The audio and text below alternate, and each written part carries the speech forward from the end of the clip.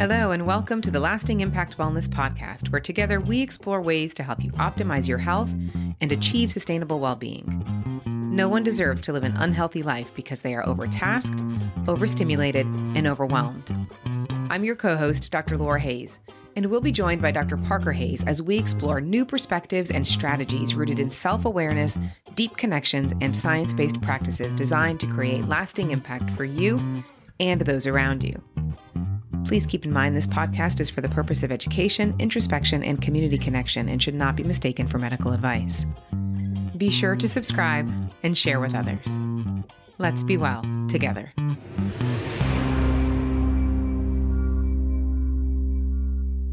Hello, and welcome back to Lasting Impact Wellness, the podcast that helps you optimize your health and well-being through science-based practices, practical knowledge, and honest discussions.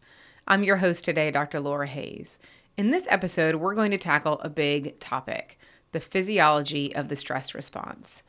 So much of our day-to-day experience focuses around how our body and mind respond to stress. So much of health and longevity depends upon our ability to manage stress and mitigate its long-term effects. To take this a step further, when I see patients who suffer from panic attacks or those who are in acute pain, part of the treatment from my standpoint, includes arming them with knowledge about what is happening to them physiologically when they experience those episodes. And similarly, friends who come to me with various concerns, new onset of headaches, constipation, neck pain, so on. A lot have various contributory factors and potential etiologies, but part of what we end up discussing is their external and internal sources of stress and how it may be manifesting in their physical body in new ways for them. While much of this may not be brand new information to you, particularly if you can recall some anatomy and physiology classes you may have taken in school, but my goal is to introduce you to a new way of thinking about the stress response in order to start getting a better handle on it when it gets a bit out of control. So to truly understand the physiology of stress, let's define it at its most general level. Stress is your body's natural response to demands or threats, whether that be physical, emotional, or psychological. When your mind or body senses a threat, it sets into motion a cascade of physiological responses, preparing you to cope with or confront the source of stress. And lucky for us as humans, this system happens automatically by way of the autonomic nervous system. You may recall that the autonomic nervous system consists of two main branches, the sympathetic branch, responsible for that fight or flight response, and the parasympathetic branch, the rest and digest response. If you imagine back to the Stone Age, when our ancestors were out hunting and foraging for food, their bodies really needed to kick it into high gear when a large predator jumped out at them. They needed this automatic response to activate, rev them up to get the heck out of there. If you could pause that image for a second and zoom in, you'd see quite a few remarkable things happening all at once. Their pupils would be dilated, their mouths dry, and then zooming in closer, you'd see their heart rate speed up, their breath quicken, and their muscles tightened up and ready for action. All of that is triggered and controlled by the sympathetic branch of the autonomic nervous system. Later, when the threat has passed, zooming in on that same person, assuming they were able to outrun that threat, you'd see their sympathetic drive down, and maybe later they'd be relaxing in their cave, eating their well-earned meal while their parasympathetic branch kicked in to help them rest and digest. Okay, so maybe that's a silly example, but that's it in a nutshell. Now, we as humans are highly adaptable creatures, and luckily we've evolved significantly since those times. But some of the basic elements of our nervous system remain the same. Threat, response, threat, response. But what happens when there are a lot of threats or a succession of triggers? You may not come to face with a large predator in the prehistoric landscape, hopefully not, but to your nervous system, other things look like that. The never-ending important work deadlines, the uncertainty of the financial market, the chronic health condition that's debilitating someone you love, or the expectations and demands of parenting. Any number of daily stressors you face, well, your body may not fully know the difference between those things and a bear chasing you. And on the inside, your system is sensing a threat to your existence, and it's going to do its job to protect you at any cost. So in order to understand the process better, in order for us to mitigate its potential detrimental long-term effects on us, let's break it down a little bit.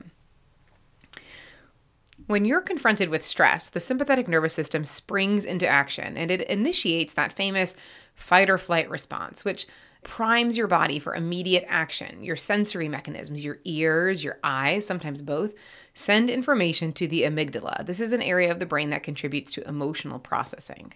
The amygdala interprets what it's seeing and hearing, and when it perceives danger, it instantly sends a signal of distress to the hypothalamus. And this is a small region in the brain. Think of it like your command center.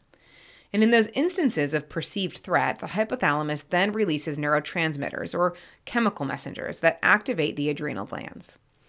The adrenal glands are in charge of hormone production and release. In the case of the stress response, the two primary hormones released are cortisol and adrenaline.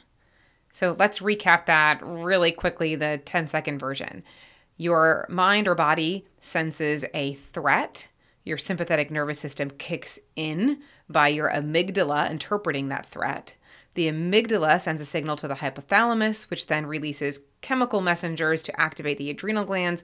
And in turn, the adrenal glands produce your two main stress hormones, cortisol and adrenaline.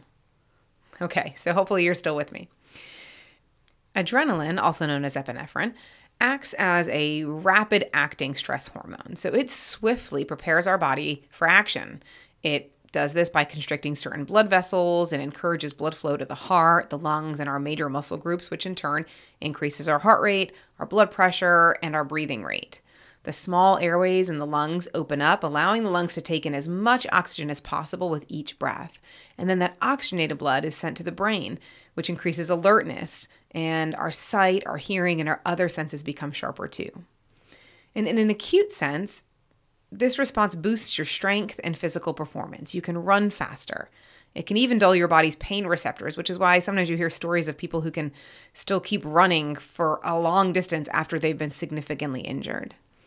And as I mentioned, these are automatic responses, which happen so quickly that the cascade of hormonal events begins before the brain can fully process what's even happening.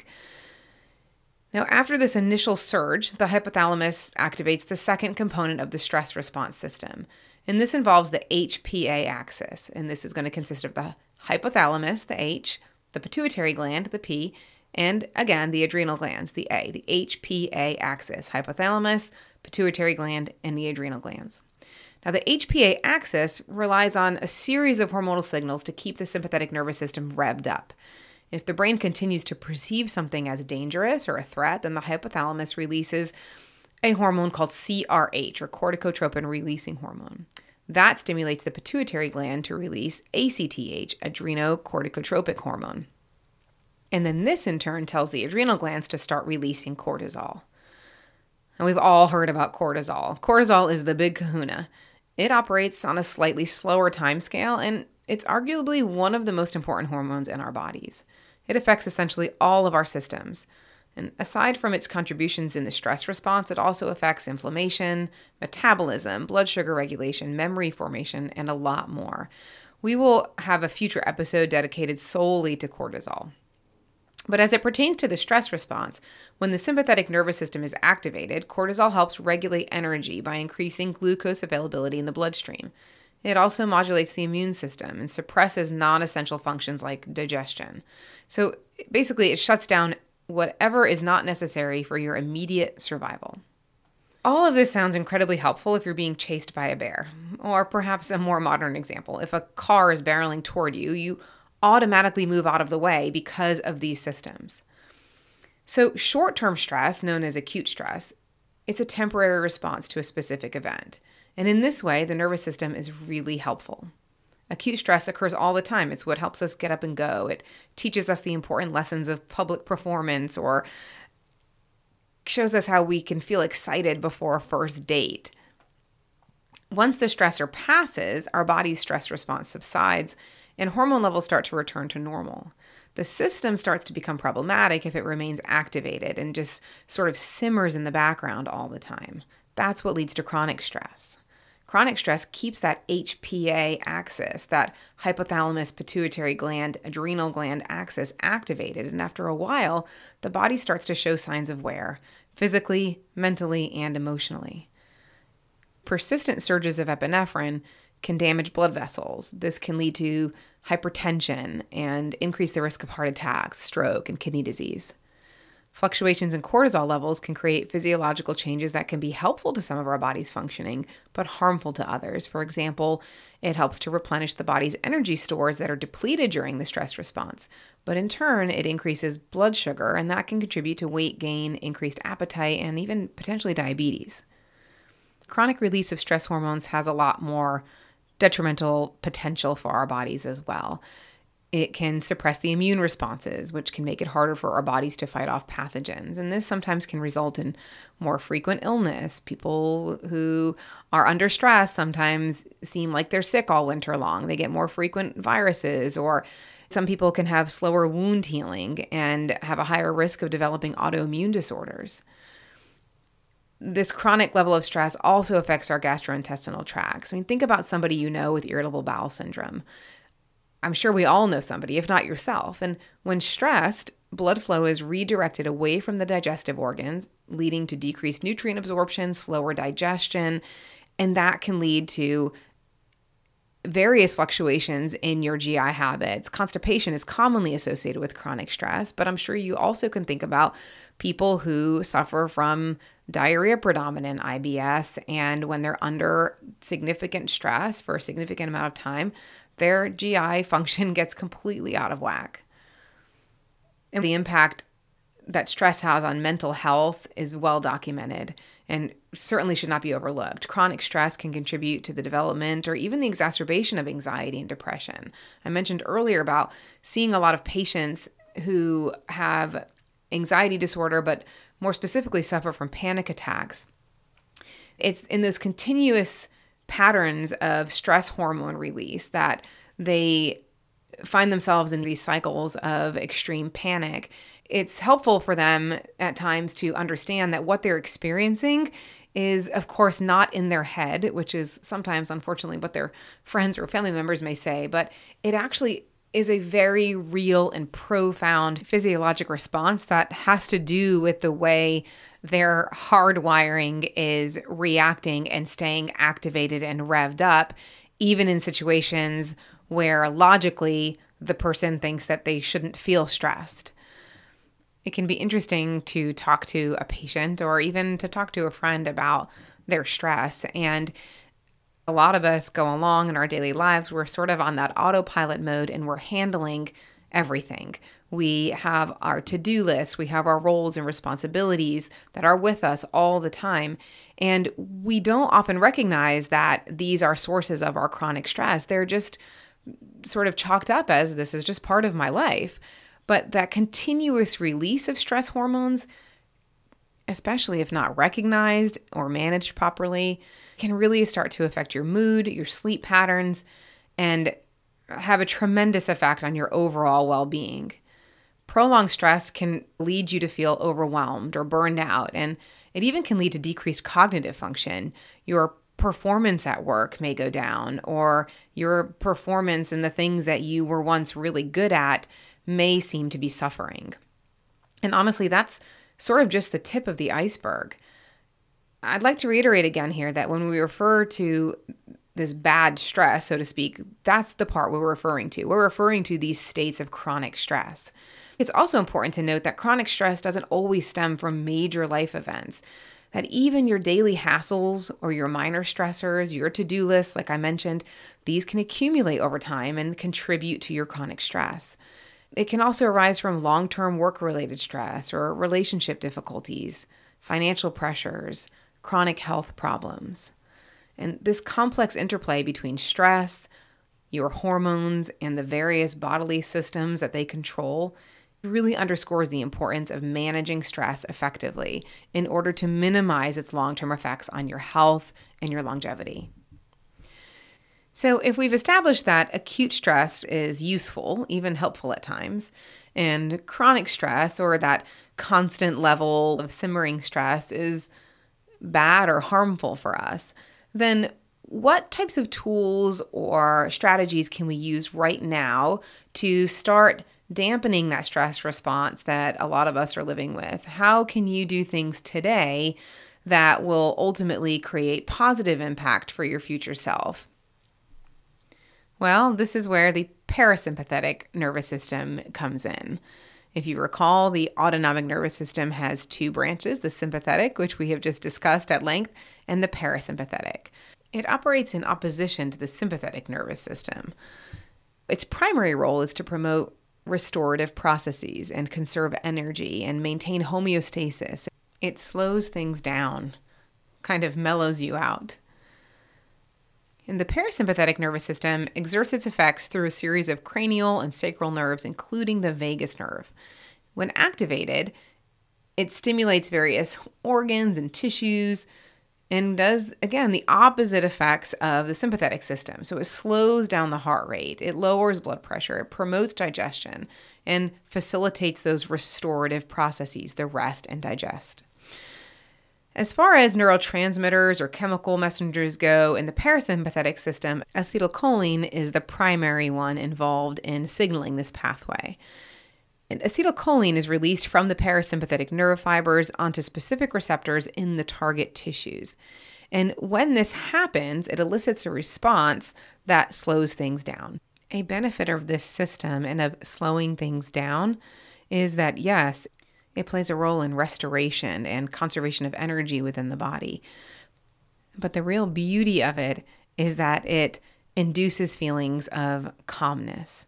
Overall, it's important to note that the interplay between this parasympathetic and the sympathetic systems is complex, and the overall state of calmness that one gets from this parasympathetic response is a result of the dynamic interaction between those two systems. But the one really cool thing is that while all of these things are happening automatically within our bodies, we do have the ability to influence these systems. So how do we do that? The first tool that you have at your disposal to help counteract the sympathetic and activate the parasympathetic is your breath. When you take a deep, intentional breath, this can activate the parasympathetic system. It can also optimize oxygen levels, regulate your carbon dioxide balance, stimulate your vagus nerve, and contribute to calming the body and reducing stress. So there's some real magic that can happen when you take a deep, intentional breath. Think about when you're feeling nervous or anxious, the opposite of this. When your sympathetic drive is really revved up, take the example again about a panic attack, or if you've never had a panic attack, then you're a very, very lucky person.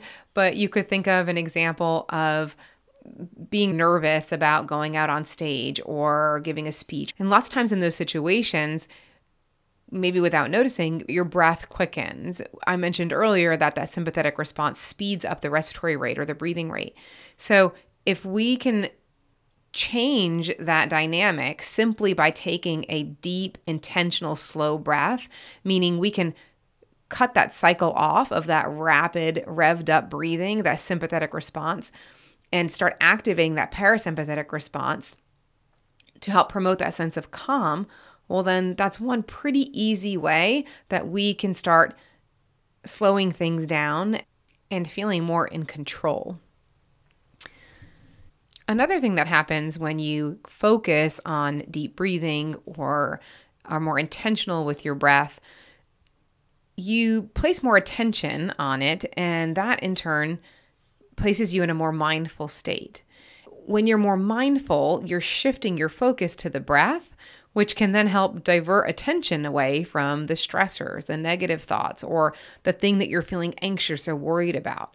So it really gives you a present moment awareness, allowing for a break from those racing thoughts. And that in turn also can promote a state of calmness. We're going to talk more in future episodes about cultivating mindfulness and things like meditation or yoga, which can be thought of sometimes as a form of moving meditation. But engaging in mindfulness practices or these types of practices that bring your attention to the present moment can really start to cultivate that state of calm awareness. Just starting with a basic deep breathing exercise. So for example, you can breathe in slowly through your nose, feel your abdomen and your chest rise, and then exhale slowly through your mouth. So that in through the nose, out through the mouth a few times, and then really focusing on making your breath slow and deep and rhythmic being mindful, staying in that present awareness with your breath, that's a great simple exercise that you can start using today. Another technique that is sometimes practiced is something called progressive muscle relaxation. This can also be a type of meditation. It involves tensing and relaxing different muscle groups in your body systematically. For example, start by tensing a muscle group for a few seconds, maybe your hands, squeezing your hands together, and then release the tension and focus on the sensation of that relaxation. Then move through different muscle groups progressively, working from your head to your toes or vice versa. This can help release that physical tension that you may not even be aware of that you're holding on to, and also promote a sense of calmness. There are other techniques such as guided imagery. Guided imagery is a visualization technique that people sometimes use to create calming mental images. To do this, you would close your eyes, imagine a peaceful or serene place, and then really immerse yourself in the details of that environment. You'd visualize yourself in that space and allow yourself to experience the relaxation and the peace that being in that space offers. This is another type of mindfulness practice that can help you shift your focus away from the thing that is stressing you out and really start to bring your awareness into that sense of serenity and peacefulness. Before we wrap things up, let's just talk briefly about some other things that can help you reduce your stress. Physical activity, exercise can also significantly help you to overcome your chronic stressors. We'll have a lot of future episodes that talk about this in a bit more detail. But when you engage in physical activity, that helps release endorphins and can improve your mood, and then that in turn reduces your stress. Also, spending time in nature has been shown to have numerous benefits for mental well-being, including the reduction of stress. So get outside, immerse yourself in some natural environments, a forest, a park, any green space, and escape the hustle and bustle of your everyday life. Lastly, while we will spend a lot of time in the future discussing the importance of relationships and emotional health, spending time with your friends and family, people who bring you joy and make you feel good, well, that's a no-brainer. That can certainly help to reduce your stress. That was a lot of information we went over today, and I hope that it gave you a little bit better understanding of the physiology of the stress response. And perhaps you're reminded of some tools at your disposal right now to help mitigate its effects on you. Remember that while there may not be a bear chasing you, all of those day-to-day hassles, those commitments, the things that cause you stress that are unique to you do have a way of simmering in the background. So take a moment, pause, take some deep intentional breaths, and think about ways that you can start incorporating some of these simple tools and techniques that you have at your disposal right now in order to start to dampen that stress response and bring yourself a bit more calmness, clarity, and peace. That's it for today's episode. I welcome your constructive feedback and topic suggestions. And please drop me a line at info@lastingimpactwellness.com. And if you're enjoying this podcast, please be sure to subscribe and share with others. Let's be well together.